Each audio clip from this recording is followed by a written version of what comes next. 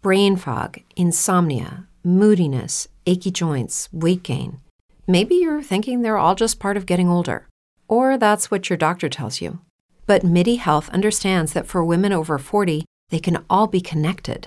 Hormonal changes that happen during perimenopause and menopause are at the root of dozens of symptoms women experience, not just hot flashes. MIDI specializes in compassionate care for women in menopause. Their solutions are safe, effective, and FDA approved. Plus, they're covered by insurance. A convenient telehealth visit with a MIDI clinician can be your first step to getting personalized care. They'll tailor a treatment plan for your symptoms and health history, so you can get back to feeling great. 91% of MIDI patients get relief from symptoms within just 2 months. When your body changes, your care should too. Book your virtual visit today at joinmidi.com. That's joinmidi.com. Hello, it is Ryan, and we could all use an extra bright spot in our day, couldn't we? Just to make up for things like sitting in traffic, doing the dishes, counting your steps, all the mundane stuff. That is why I'm such a big fan of Chumba Casino. Chumba Casino has all your favorite social casino-style games that you can play for free anytime, anywhere with daily bonuses. That should brighten your day a little. Actually, a lot. So sign up now at ChumbaCasino.com. That's ChumbaCasino.com. No purchase necessary. VGW Group. Void where prohibited by law. See terms and conditions. 18+.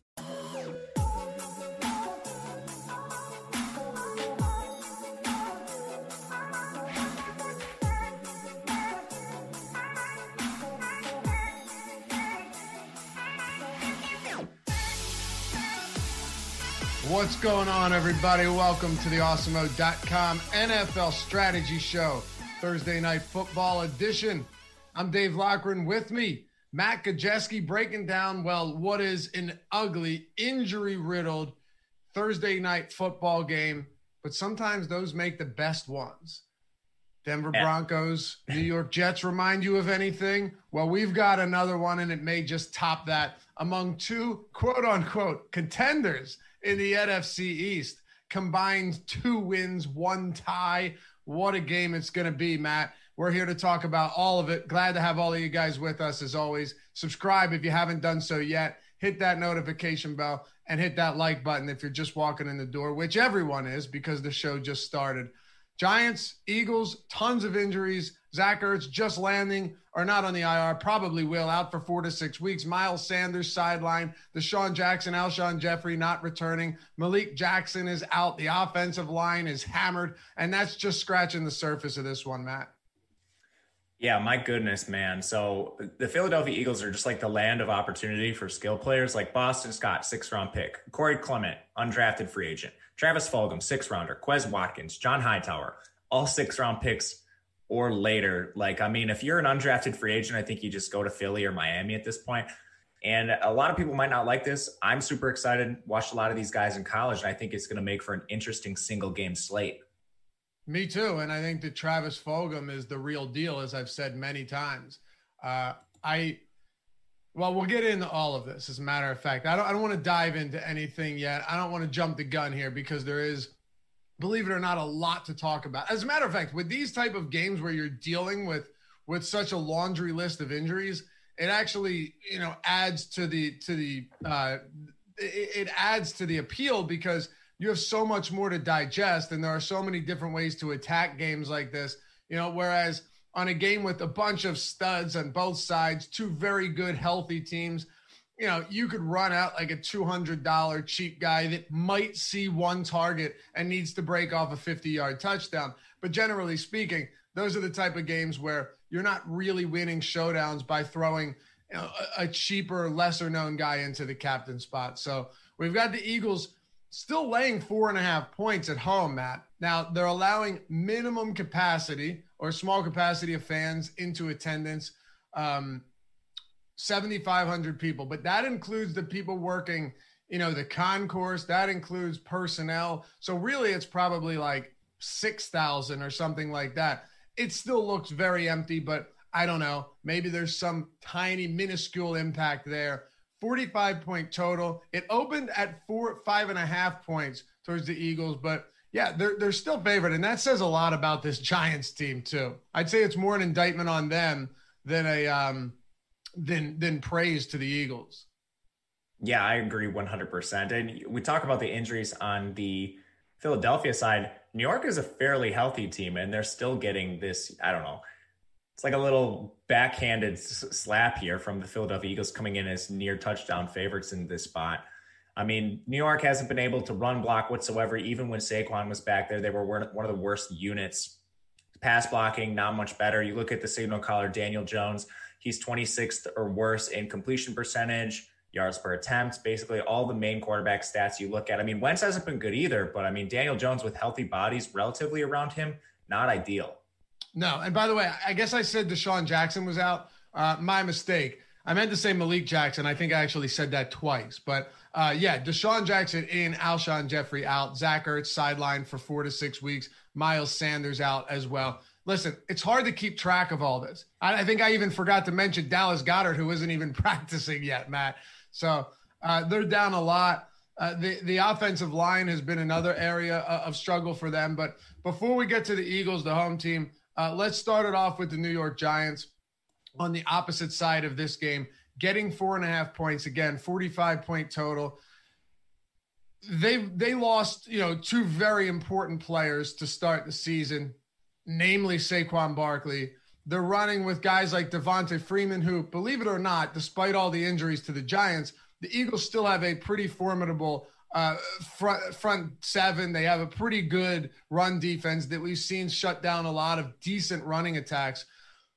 Freeman is someone we can start with here. While he has not been particularly efficient, he has gotten the usage, right? He now has 35 attempts over his last 2 games against Dallas and Washington, both of them competitive, decided by 3 or fewer points. He has 5 combined targets over those games, 9 combined targets over his last 3. So they've clearly at least accepted the fact that while their run game stinks, the offensive line can't run block, and Daniel Jones isn't scaring anybody into opposing teams selling out to stop the pass. Devonta Freeman is at least expected to get the lion's share of carries in this New York Giants backfield. Yeah, and it's interesting because they seem to be willing to give him 17, 18 carries specifically, regardless of game script. They're down a couple touchdowns. Devonta Freeman's still going to get 17 to 18 carries. I think you could have a little bit of confidence in that as well. He's not really getting worked out of the backfield as a pass catcher much. They're using Dion a little bit there. Devonta Freeman ran a route on 52% of New York's dropbacks last week, where Dion was out there for 29%. But Freeman, 88% of run plays, handled most of the running back work there, and I think he'll continue to do so. At his price on DraftKings, which I think is semi-reasonable, he's cheaper than Daniel Jones, he's cheaper than Darius Slayton. I think that's some moderate volume you can just lock in with Freeman. It is, and that's really what it comes down to. I don't necessarily think there's anything really redeeming about this spot for Devonta Freeman, outside of the fact that you can't really rely on this game to get out of hand. Now, I talked to somebody on Twitter yesterday about projecting game script. TJ Hernandez is a buddy of mine. I've known him going back years in this industry. And he mentioned a tweet about, for people that don't think game script is important, there are 33 100-yard rushing games this season, and 24 of those teams have won. And I don't think you or I or anyone would ever argue that game script isn't important, but more so that there have been a lot of games this season where predicting game script, accurately projecting the game script has been really, really hard to do. And I think you could probably go back to any season and make a similar case for that. But there's no doubt that there have been many spots this year, especially in this NFC East, where things have gotten insanely out of control. So I'm just going to approach this game as if it'll be relatively competitive, Matt, and not trying. Now you can you could try and piece together different stories, like in a showdown slate. If you think this game blows out, what happens? If you think it stays close, what happens? If you think the Eagles go up by a lot, if you think the Giants go up by a lot. But there have been times where you say, well, there's no way the Giants go up by this many points, right? Or there's no way this terrible team takes such a big lead, and it has happened. So it's important to, at least on a show like this with only one game, cover all the bases. For sure. And I mean, if you're playing one lineup and you take the approach, New York gets up by a lot in this game, Devonta Freeman's going to be my captain. He's going to get all the work when they're playing from ahead. You're going to be wrong sometimes. You'll also be right occasionally too. And when you take that stance and if Devontae Freeman comes in with low captain ownership, which he's moderate, you'll pay off from that. You just have to know you'll be wrong part of the time. And it goes with any of these game script projections. Same thing on the other side. If you think him and Philly's going to be playing from behind, that's going to be wrong sometimes. So I think the unique lineup, a good but unique lineup, is still really important. Yeah, it really is. Now, one thing, Marcus Terry, thank you for the super chat, brother. He says, is Philadelphia's run game relevant tonight? And if so, is anyone other than Boston Scott C. Raps? We will get to that. Don't worry. But we've got to cover the New York Giants first. Again, thanks, Marcus, for the super chat. The backfield, outside of the backfield in New York, you've got an incredibly stagnant passing game, right? There's really nothing that stands out on this offense that gets you feeling good about their prospects tonight or really any night. Now, the Eagles secondary has shown problems. There's no question about that. They struggle with speed guys. We've seen that time and time again. But unlike last year, they do at least have Darius Slay, who you look at his grade on PFF. He hasn't stood out as a stud, but there's no question that he's not a guy. He's a huge upgrade from everyone we had last year, right? And I'm expecting to see Daniel Jones look away from him today. And if that happens to be the case, this is where I'll go to you, Matt. If that happens to be the case, does that make any difference to you or not? Because it's a weird spot where Darius Slay has shadowed a lot of players this year. Like Marcus Brown last week really got no work whatsoever. But I don't see this being a spot where Darius Slay is in a shadow coverage situation, unless you do. I don't think he will be. I'm not sure who you would want to shadow him with, because we get Sterling Shepard back tonight, or supposedly he's going to test the toe out pregame and see how it does. It seems like they're pretty confident he'll play. So am I. Who do you think is the number one between him and Darius Slayton? Because I don't have a strong lean there. I don't either. I think Daniel Jones would say it's Slayton. Maybe not, but hasn't it felt that way this season? That even before Sterling Shepard went down with the injury, Slayton was the most heavily targeted player on this team. And from an overall market share of targets, from an overall volume standpoint, Slayton's been the guy that has been favored most by Daniel Jones almost every single week. Now, that isn't to say that he's had big games every week, but the big receiving games in New York have almost exclusively come from Darius Slayton. Has there been another big receiving game outside of the two that Darius Slayton's had this year, in week 1 against Pittsburgh and week 5 against Dallas? Maybe there is, and I can't think of it. No, you're on it. There absolutely has not been. So you're 100% correct. With Slayton, I think, we have one game essentially where he out-targeted Sterling Shepard, and it was 9-6. After that, Sterling Shepard got hurt in the second game, so it's not like we're dealing with a large sample there. I'm a little concerned that Darius Slayton's target share is only 23%. Like, for an alpha receiver, normally you'd like that to be a little higher, and they've been in a good game script consistently. He has just one game above 10 targets. So I think he's probably the preferred option. Considering price, though, I think Sterling Shepard could be a value, because I just don't know if the target share between the two is going to be that much of a gap to warrant the price difference. Sure. Yeah, look, that's a reasonable explanation there. But when you start looking at the target shares for other players on this team, like Ingram's at 19%, and he has the second highest target share on the team. Of course, Sterling Shepard has only played 2 of 6 possible games. Golden Tate's at 12.7%. I mean, when you're talking about Evan Ingram, he's been one of the most disappointing players, not just on the Giants, but in the league this season from a fantasy standpoint, right? He's eclipsed the 35 yards once on the season, went for 65 scoreless against Chicago in week 2. Aside from that, you have not had any big performances from him. He is still yet to find the end zone. And look, 30 yards, 16 yards, 35 yards, 22, 65, 9.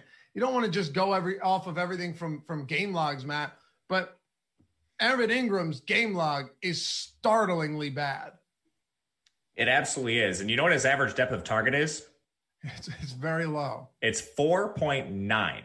So like the targets are there from Evan Ingram, at least from and they haven't been in recent weeks, but this is a guy who's the second most targeted receiver on the team. His average depth of target at 4.9. They're not using one of the most athletic tight ends in the entire league downfield whatsoever. So when he does catch balls, it's these little dink and dunk stuff, and there's almost no upside with that role in this offense. Yeah, last year Evan Ingram's ADOT was, I think, north of 6 or around 6. So here's my thing, though, Matt. Then what do we do with the passing game? What do we do with the passing game for the New York Giants? Yeah, I think going to Sterling Shepard can make some sense. He's not going to be targeted downfield like Darius Slayton, but he is used more in their intermediate routes. Like Evan Ingram, his average depth of target is only 1 yard better than Saquon Barkley, who plays running back. Like that's absolutely egregious. I don't know what Jason Garrett is doing using Evan Ingram. He's playing like, Jason Witten of old, and he's absolutely not like that. I think you can go to Slayton if you want to pay up for somebody, but Sterling Shepard sits in that nice price range, and I think he'll play a decent role with this team as long as he's active tonight. Yeah. So I was looking at our chat, and where are you, fella? 720 Red Dog said, the Eagles have allowed a historically bad 84.1% completion rate to tight ends through 6 games. They've allowed the 4th most fantasy points to the position. Yes, they have. Now, keep in mind, one of those, this is all because of 2 games. So I'm not saying they have, it's all because of 2 games, and it's mostly because of the George Kittle game. I just want to put this in context a little bit, Matt.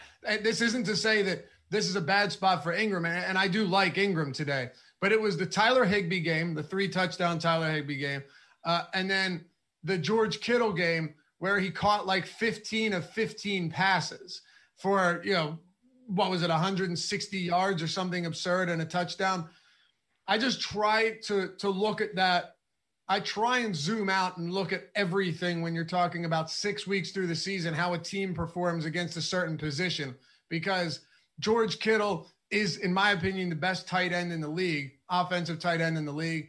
He ate them alive. And then Tyler Higbee had that somewhat fluky 3-touchdown game against them. So I don't think they're good against tight ends. I think their linebacking core is terrible. Nathan Gary is awful. So I get it. But I do think there are 2 spots that really jump out as to why this has happened. And those are two of the more talented tight ends in the league, where Evan Ingram is, but Daniel Jones' ability to get him the ball has declined every single week since the start of the year. Man, you don't like Nathan Gary at all, huh? He stinks. He's so bad. He's so bad. I know it sucks. I liked him when he was in Nebraska, but I do agree with you. I think you can't just, cherry pick your matchups for the Eagles tight ends, though. They played Mark Andrews last week, and he didn't have like an absolutely blow up game. He was fine in that spot, but I mean, we're just talking about 4 catches. Nick Boyle did score, by the way, for what it's worth. Nick Boyle did score. He went 3 for 33 and a touchdown. Mark Andrews, 2 for 21. But like you said, I don't put a lot of stock into unless it's just like absolutely egregious. And I don't think 6 games through the year, we can make this argument that Philadelphia's defense is, significantly worse than a middle of the pack defense against the tight end. And I think if you're making your decisions in your lineup with that information, rather than raw target volume and overall offensive efficiency, that it's bad process. Right. Yeah. And thus far, Evan Ingram has faced some pretty rough. He faced Washington, whose secondary and tight end coverage really hasn't been that bad, but Dallas, there have been a few spots that he's just been completely incapable of doing anything. But Chicago, Pittsburgh, San Francisco, Rams, those are all tough matchups. So I'm willing to give him a break. If I'm looking towards anyone here, it doesn't really matter as much as Sterling Shepard returns. You've got Evan Ingram, who, again, is still one of the more talented tight ends in the league. But the ADOT, as you pointed out, is really concerning. He's going to have to pretty much do everything after the catch unless they decide to change something tonight. So before we move on to the Philadelphia Eagles, I'll just leave you with this. Or, Matt, you leave the viewers with this. What specifically do you like from the Giants? What are you willing to do with the Giants, maybe begrudgingly? And what are you pretty much avoiding? With the Giants, I do like some of the cheaper guys, not just completely punt plays, but I think you can get some leverage with a guy like Devontae Freeman, who quietly has solid volume. We talked about the efficiency. He's probably not going to be there, but if he falls in the end zone, that's going to be good at his price. Sterling Shepard, I think, is someone you can buy low on. If we just compare pricing, like he's $600 more if you captain Sterling Shepard versus Golden Tate. And Golden Tate, He only played on 63% of snaps, ran a route on 52% of dropbacks. That was less than undrafted free agent Austin Mack. I didn't see Golden Tate suffer an injury. Why was Austin Mack playing more than Golden Tate? So I don't have that answer. And I think you can just go don't consider Tate, don't consider Mack unless you're playing these huge, massive GPPs. Look to Shepard, Slayton, and Freeman. And then, of course, you can obviously play Daniel Jones. I would prefer him in the utility slot, but I like him a bit just because he has decent rushing upside. Okay, so the last question here is, how much interest do you have in Daniel Jones? A moderate amount, probably not in the captain slot just because of the way the scoring structure works with the bonuses on DraftKings. If you're captaining them, you're probably not winning the lineup. If you do, you're probably chopping with a lot of other people. Is it all coming down to the rushing upside though, as you mentioned? Is that what it is? Oh yeah, 100%. That's kind of what I'm getting at. Okay. For sure. Yeah, you're absolutely on it. Okay. And you're right. There is ample amount of upside there on a guy whose passing abilities have been just absolutely terrible this season. He's failed to eclipse 200 yards in 3 of his last 4 games. So, I didn't mean to repeat a question that I just asked you, but more so along the lines of, is the interest specifically based on how he can use his feet, and hopefully he can complement it with what he does through the air. I don't know, a good game from Daniel Jones. If you got 200 yards passing and a passing touchdown and then 50 in a rushing touchdown, you'd be ecstatic from Daniel Jones tonight. I have a question for you about just overall roster construction on these low scoring games. Are you willing to fade both quarterbacks in a situation like this where, the total's 45. If it goes under, there's a strong chance, especially with some bad passers like Jones and Wentz, maybe not a strong chance, but there's a chance that neither of them end up in the optimal lineup. If Darius Slayton has 100 yards and Daniel Jones throws for 185, I don't think it's a lock Daniel Jones ends up in the optimal. If you're doing that, then I'm probably playing both defenses, or at least one in all of those lineups, because I don't really have a ton of confidence in either team's rushing attack. If you decide to fade both quarterbacks, which I'm really not too interested in doing, then yeah, especially not in 2020 football. Again, I use this a lot, but it's kind of that battle of the bad, right? You've got 2 bad offenses and you've got 2 defenses that aren't that great either. I think ultimately one of them has to win out. The Eagles have been decimated over the past couple of weeks. Very good teams that they faced for sure. But the Giants allowed only 19 to Washington, but you can't really take much away from that. And then the Cowboys dropped 30 on them without Dak Prescott for a stretch of that game. I'm not really worried that they can get the ball going. And no, I don't really have much interest in getting away from both quarterbacks here. What about you? It would be very contrarian, and that's the only reason I would consider it. It's certainly not going to project well from a median projection standpoint.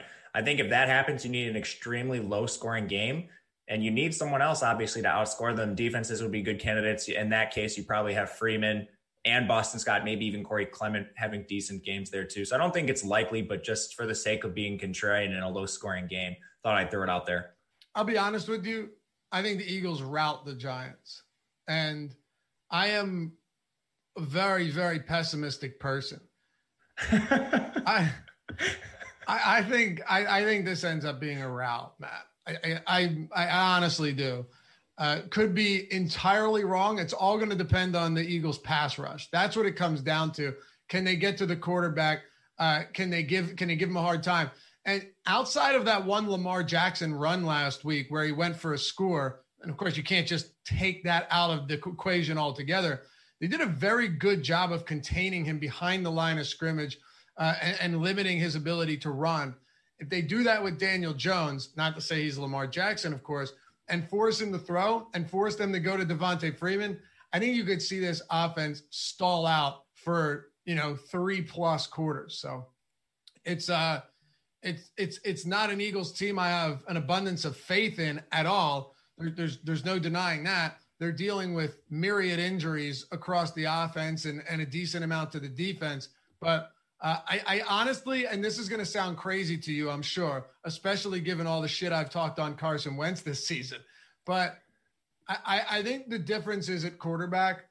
And what I've seen from Wentz over the last 2 weeks, now the first quarter of last week's game was really bad, but what I've seen from Wentz in the second half of that game, he can't put 4 quarters together, but against 2 very good defenses, the Philadelphia Eagles put up 29 and 28 points. They started to move the ball well, and he started finally looking like some version of his former self. I think it comes down to that. And Daniel Jones hasn't really shown any redeeming qualities at all this season. Yeah, I don't think Carson Wentz is bad. And I think part of it is, he has 4 missing starting offensive linemen.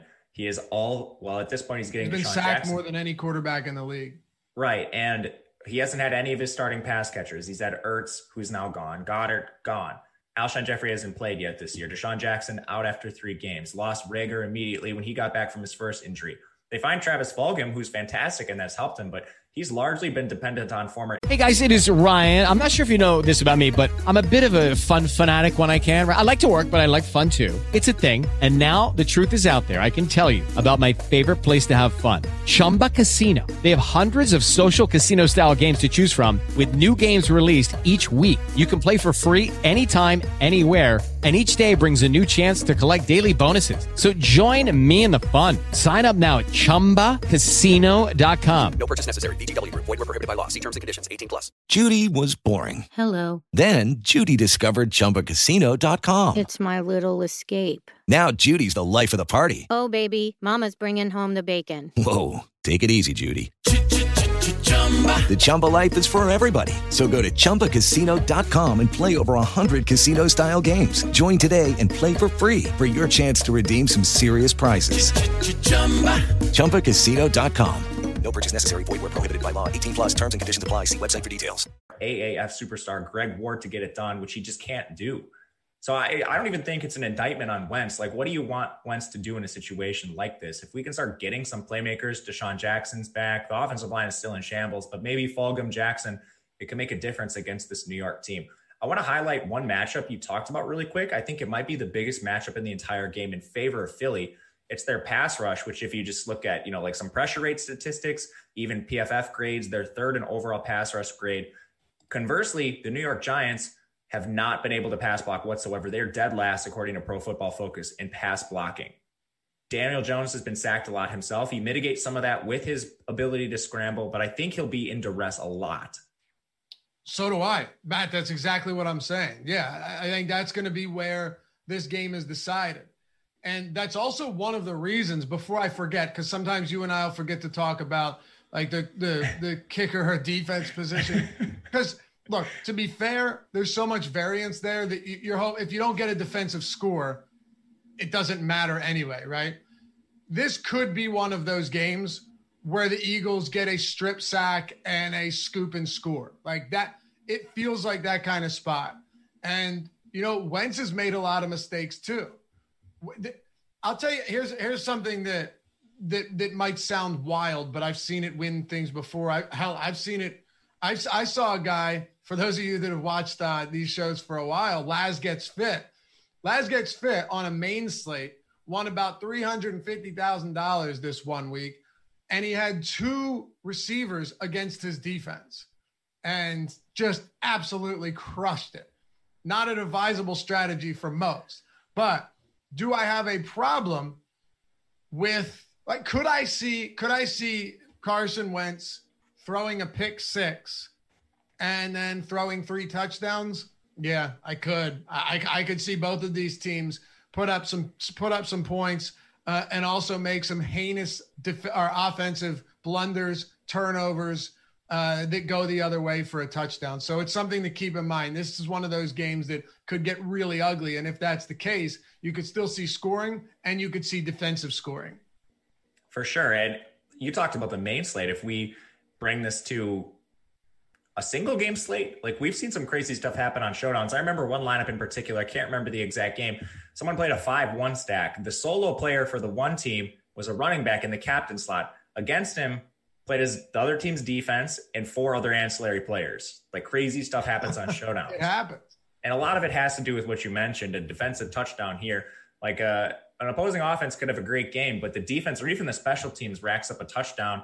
That automatically gets you in a low scoring game like this. It's probably in the optimal lineup. So I think these things are worth considering, especially with the mismatches on the Philly side. Like they're going to generate a ton of pressure and create turnover opportunities. Antoine Murphy says Fogtron captain spot. I was trying to think of a good nickname for him the other day. Fogtron made me laugh, but it's an awful nickname. I'm pretty sure his nickname is Full Yard. Yeah, there you go.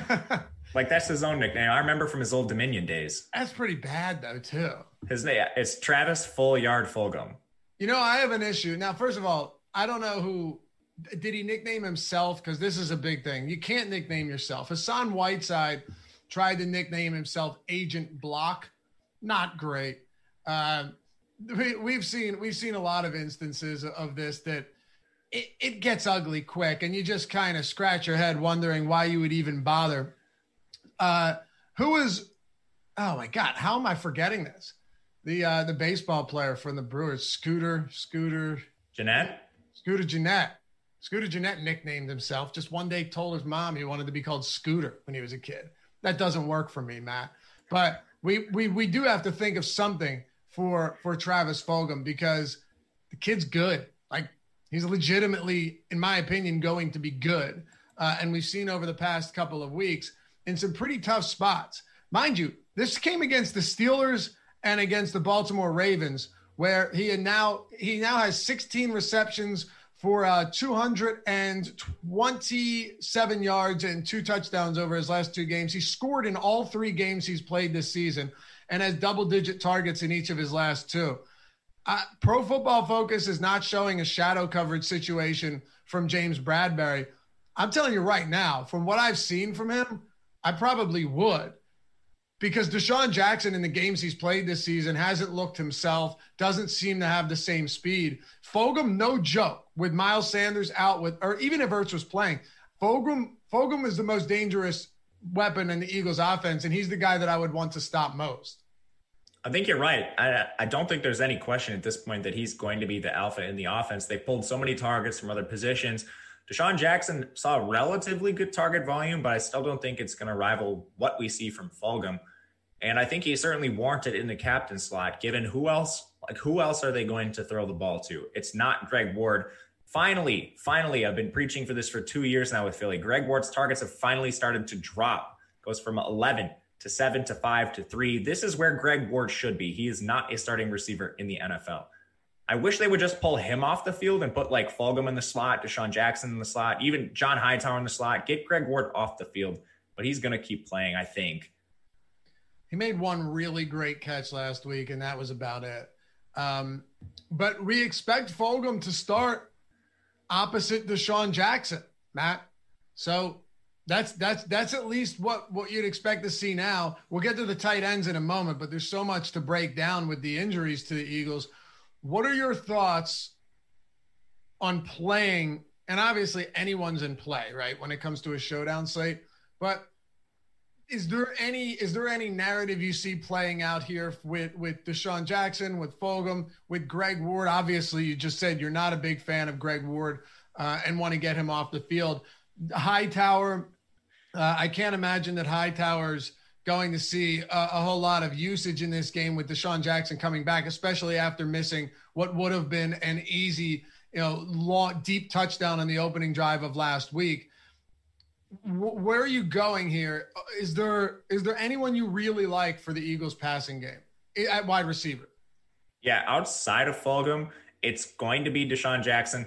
I think Deshaun Jackson is just the 1-for-1 replacement for Hightower. And I wish Hightower would stay on the field, but Deshaun Jackson is basically like a 1-for-1 clone of this guy.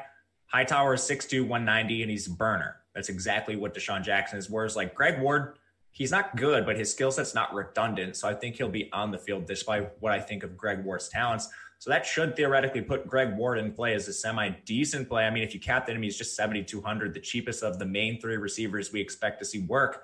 For that reason, I think he'll be a little bit contrarian, afford you some salary somewhere else, and he could make some sense there.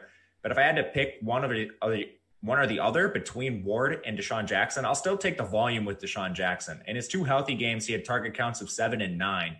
And I mean, I think Fulgham's clearly the wide receiver 1. After that, I'll try to go with Jackson, take a stab on him over Greg Ward. All right, answer this question for me. By the way, guys, if you're just jumping in, if you haven't subscribed to the channel yet, I think we're up to like 59% now of viewers are subscribers. It was 58% the other day. So everyone doing a fantastic job. We appreciate you for it. Hit that thumbs up, but subscribe if you haven't done so. It helps us out. It helps you out. You can always know when we've got new content rolling. It'll show up in your recommended feed. So you're not getting all of this other nonsensical garbage that you never want to watch. I had stuff popping up in my recommended feed from 9 years ago the other day. Like, a bear comes into somebody's yard and eats trash. I watched it, obviously, but, and you get sucked down those rabbit holes, Matt. And by the time your recommended feed is muddled with nothing that you ever intended of watching. But subscribe and, get it populated with at least something that can hopefully help you and be entertaining. So hit that notification bell as well if you want to know when new content's dropping. Tell me if you agree with this. Assuming James Bradberry doesn't shadow anyone, personally, I think he should. Travis Fulgham. That would make the most sense. But assuming he does, and I'll go with Pro Football Focus right now, doesn't that make all of the pass catchers, Fulgham, Deshaun Jackson, even to some extent potentially Ward? Actually, who would be the slot guy here? Would it be Ward? Yeah, it'd have to be Ward. He's around 91% of his snaps out of the slot. Assuming that's the case and he doesn't shadow, doesn't that make the whole passing offense a lot more appealing? Because Ryan Lewis and Darnay Holmes have been terrible. Bradbury's really been the only guy that's shown a ton of promise, and he's the only really good corner in this defense. Yeah, I think so. You can just start scheming people away from James Bradberry's coverage. I hope Jason Garrett is smart enough to do that with Deshaun Jackson and Deshaun Jackson and Travis Fulgham. Sorry about that. I would literally just run Greg Ward right into James Bradberry, assuming he doesn't move. Okay. Marcus Terry again with the super chat. Thanks, brother. What if I fade all Eagles wide receivers and just play both tight ends? No, don't do that. Who's the second tight end? Kroom. Yeah, Jason Kroom and Richard Rodgers. Don't. I don't have an issue with rostering one of those tight ends, especially given that Wentz will give them some semblance of attention in the red zone just as a big-bodied threat once they get, to like goal and go situations. But I have no interest in throwing both of them out there, Matt. Maybe it'd be different if there was no Fulgham and Deshaun Jackson wasn't back and your only options were like Greg Ward and Hightower. But even in that instance, I still would not want to do that at all. Didn't Kroom only play 1 snap? Yeah, and I think he caught a 2-point conversion. Yeah, so I mean, do we know that they're going to run 12 personnel at the rate they had been? Oh, actually, he caught a touchdown. Yeah, so he played 1 snap, ran 1 route, 1 catch, 1 touchdown. Kroom 1 snap, and he caught a touchdown on it. Pretty nice. Good efficiency there. Yeah, why not? Sorry, go ahead. No, go ahead. I was going to say we've seen Philadelphia mold their player personnel to their current active players often. They've done this in the past when they've had wide receiver injuries. They've increased their frequency with 12 personnel. In this case, they're losing Zach Ertz and they're getting back to Deshaun Jackson. So I almost think they will employ more 11 personnel, 3 wide receiver sets, and keep Jason Kroom off the field. I mean, he'll play more than 1 snap this week, but I don't think we're going to see the full 12 personnel package that we've seen in the past couple weeks. And that's, I think, a very important point, Matt, that they run so much 12 personnel when they have tight ends worthy of doing it. This would not be a team that runs a lot of 12 personnel if they didn't have, quality tight ends. At this point, I don't know. Do you want to keep them in the block?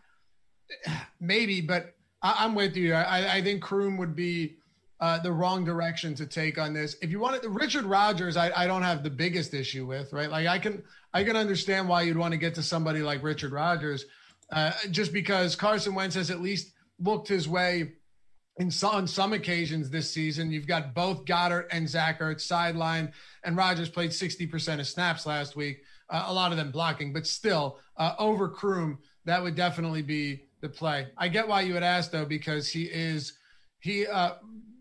is what, $200 in Days the Stone Man. Yeah, exactly. It's a huge difference. Someone asked about Jalen Hurts, and I'm glad he did, because we need to talk about him. He only played 7 snaps last week, but as a matter of fact, after 6 consecutive 6-and-outs by the Eagles, one was a fumble. After 6 drives that ended in a 3-and-out or a fumble, which they didn't get a first down on that one either, Jalen Hurts came in and took 3 of the first 5 snaps of that drive. And then Carson Wentz started to get going. I would say, and this is my ultimate take on it, Jalen Hurts would be a whole lot more appealing if the sites weren't, if DraftKings wasn't doing what they always do and pricing those backup quarterbacks in that like $6,000 range.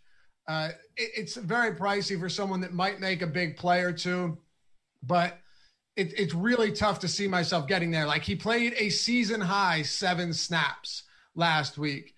Taysom Hill is usually cheaper than that.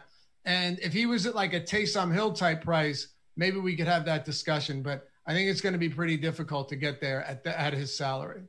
Yeah, you're on it. Absolutely. He's not even playing the same role Taysom Hill is playing, and he's more expensive in this situation. What are you doing? And I want to come back to this. What are you doing with the running back position? So Miles Sanders missed week 1. We have a small sample of a potential rotation we could see between Boston Scott and Corey Clement. Boston Scott handled 9 rushing attempts in the game, played on 53% of Philly's run snaps. He was banged up for a series in there, but he still came back in that game, handled a majority of the work. It was maybe a 60-40 split between them. Corey Clement, conversely, he had 6 attempts, played on 41% of Philly's rushing snaps. Maybe you could see this skew 70-30, but I think it's going to be a timeshare to some degree. Okay. Jason Huntley should also be active. 2 snaps last week, 1 snap, and I believe 1 carry for a yard in week 1 with Miles Sanders out. I can't say I'm particularly interested there either. Carson Wentz, though, Carson Wentz to me definitely has got to be the guy that at 16-2 in the captain spot, which isn't even that egregious, especially given the discounts you're going to be getting on so many of these other guys. Now, you want to try and be different in some places, but I still think that Carson Wentz is the best place to go here today at captain. And all of the derogatory things I've said about him still stand.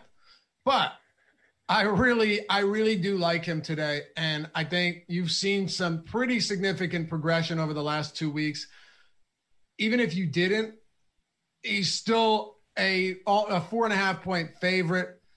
And while his weapons are depleted, Fulgham and Jackson should be enough for him to move the ball against this Giants defense. So my favorite captain spot play today will actually be Carson Wentz. Outside of that, it'll be Fulgham or Deshaun Jackson, just because he's capable of ripping off a long touchdown or 2, and that's really all you need. Just like we saw with Christian Kirk the other day, Matt.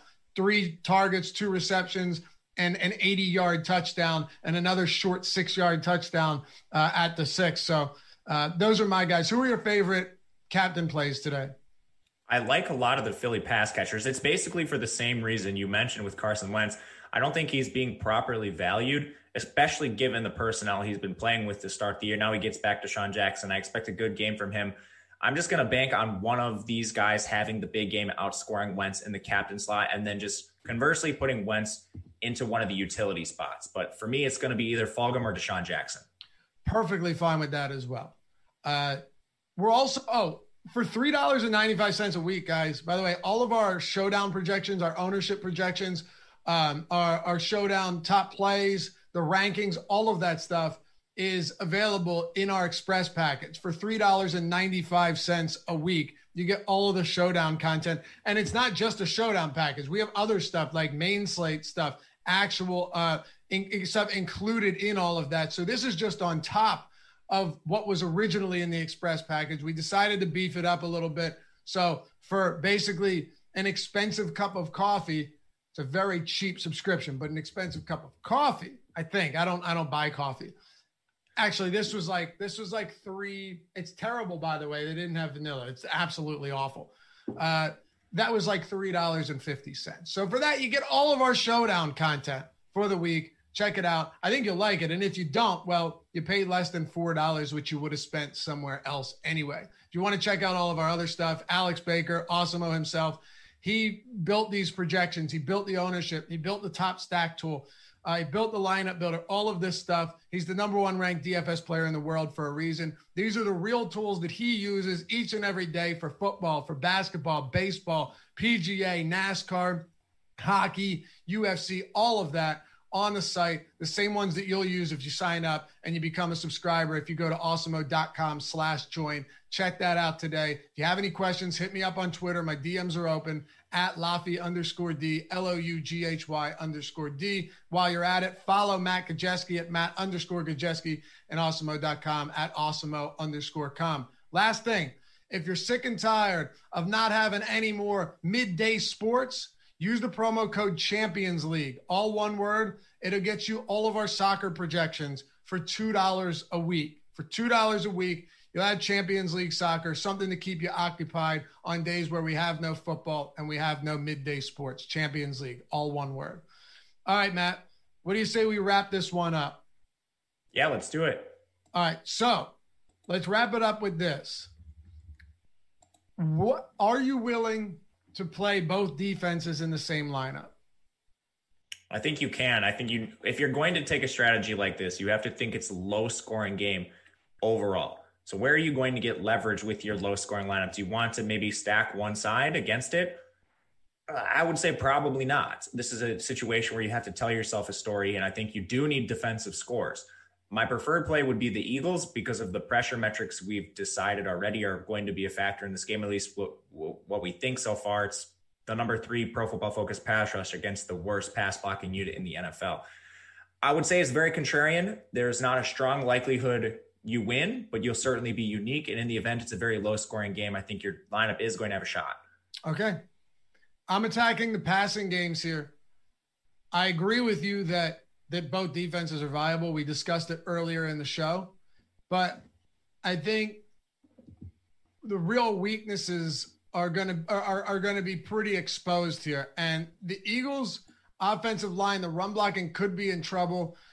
Wentz could get in trouble from a pass blocking standpoint. I don't know. It could be an issue in the event that he needs to drop back and actually make passes that go more than 5 yards downfield, right? But the good thing is that Lane Johnson's expected to play. That's a huge, huge boon to Carson Wentz's success. They've lost like almost every game Lane Johnson's missed in his career. So I think that helps them a lot in pass protection, a lot. And that's why the Eagles passing game is the one I'm looking to target. I do worry that you might get a situation where Bradbury is shadowing Fulgham. I know it sounds crazy, but I wouldn't be shocked if they make some adjustments early in the game in the event that he's just eating them alive. I still like him, still like Jackson in his return. He might only stay healthy for a quarter, but whatever. I still like Wentz.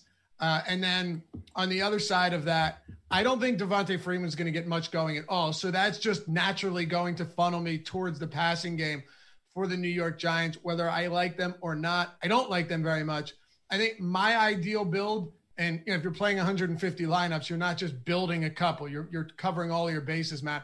My ideal build would be like Wentz in the captain with a couple Eagles receivers, or an Eagles receiver and another one in the utility, and then Wentz in the utility, and then run it back with a Giants pass catcher or two without Daniel Jones. I do feel like I'll probably have more Wentz as the only quarterback in lineups than both quarterbacks in the lineups today. I agree with you. I typically prefer that build overall. I think you just get a little more correlation. And in typical slates, it saves you a lot on salary. In the case of this particular salary, we're not really seeing Jones or Wentz come in with exorbitant salaries. So maybe if you're playing, I don't know, cash games in the Showdown slate, you probably do want to jam in both QBs. As far as picking between the quarterbacks, I do think Wentz has the higher upside. I think Jones is going to have to give you like a ridiculous outlier game on the ground to outscore Wentz. Right. Exactly. And if that's the case, I'll eat that fine. Wentz ownership in the captain spot, 21% right now. That's higher than anyone else. Daniel Jones is right behind him at 16%. And then Boston Scott, that's where the ownership's coming in at pretty heavy.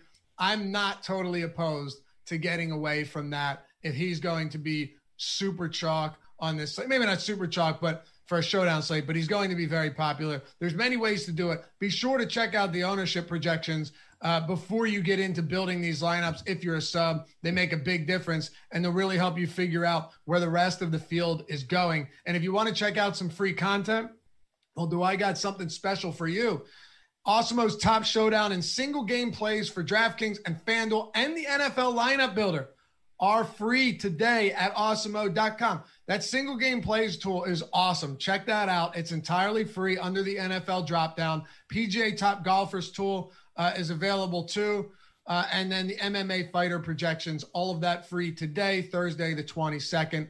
Appreciate you guys watching as always. I'll be back in about 10 minutes with Matt Savoca. It's the marathon, baby, breaking down all 11 games for this week 7 NFL slate. We're going to go the distance. It's going to be good. It's going to help you pretty much with everything you need to know for this upcoming slate. And then, Matt, you got something coming up today as well on the channel.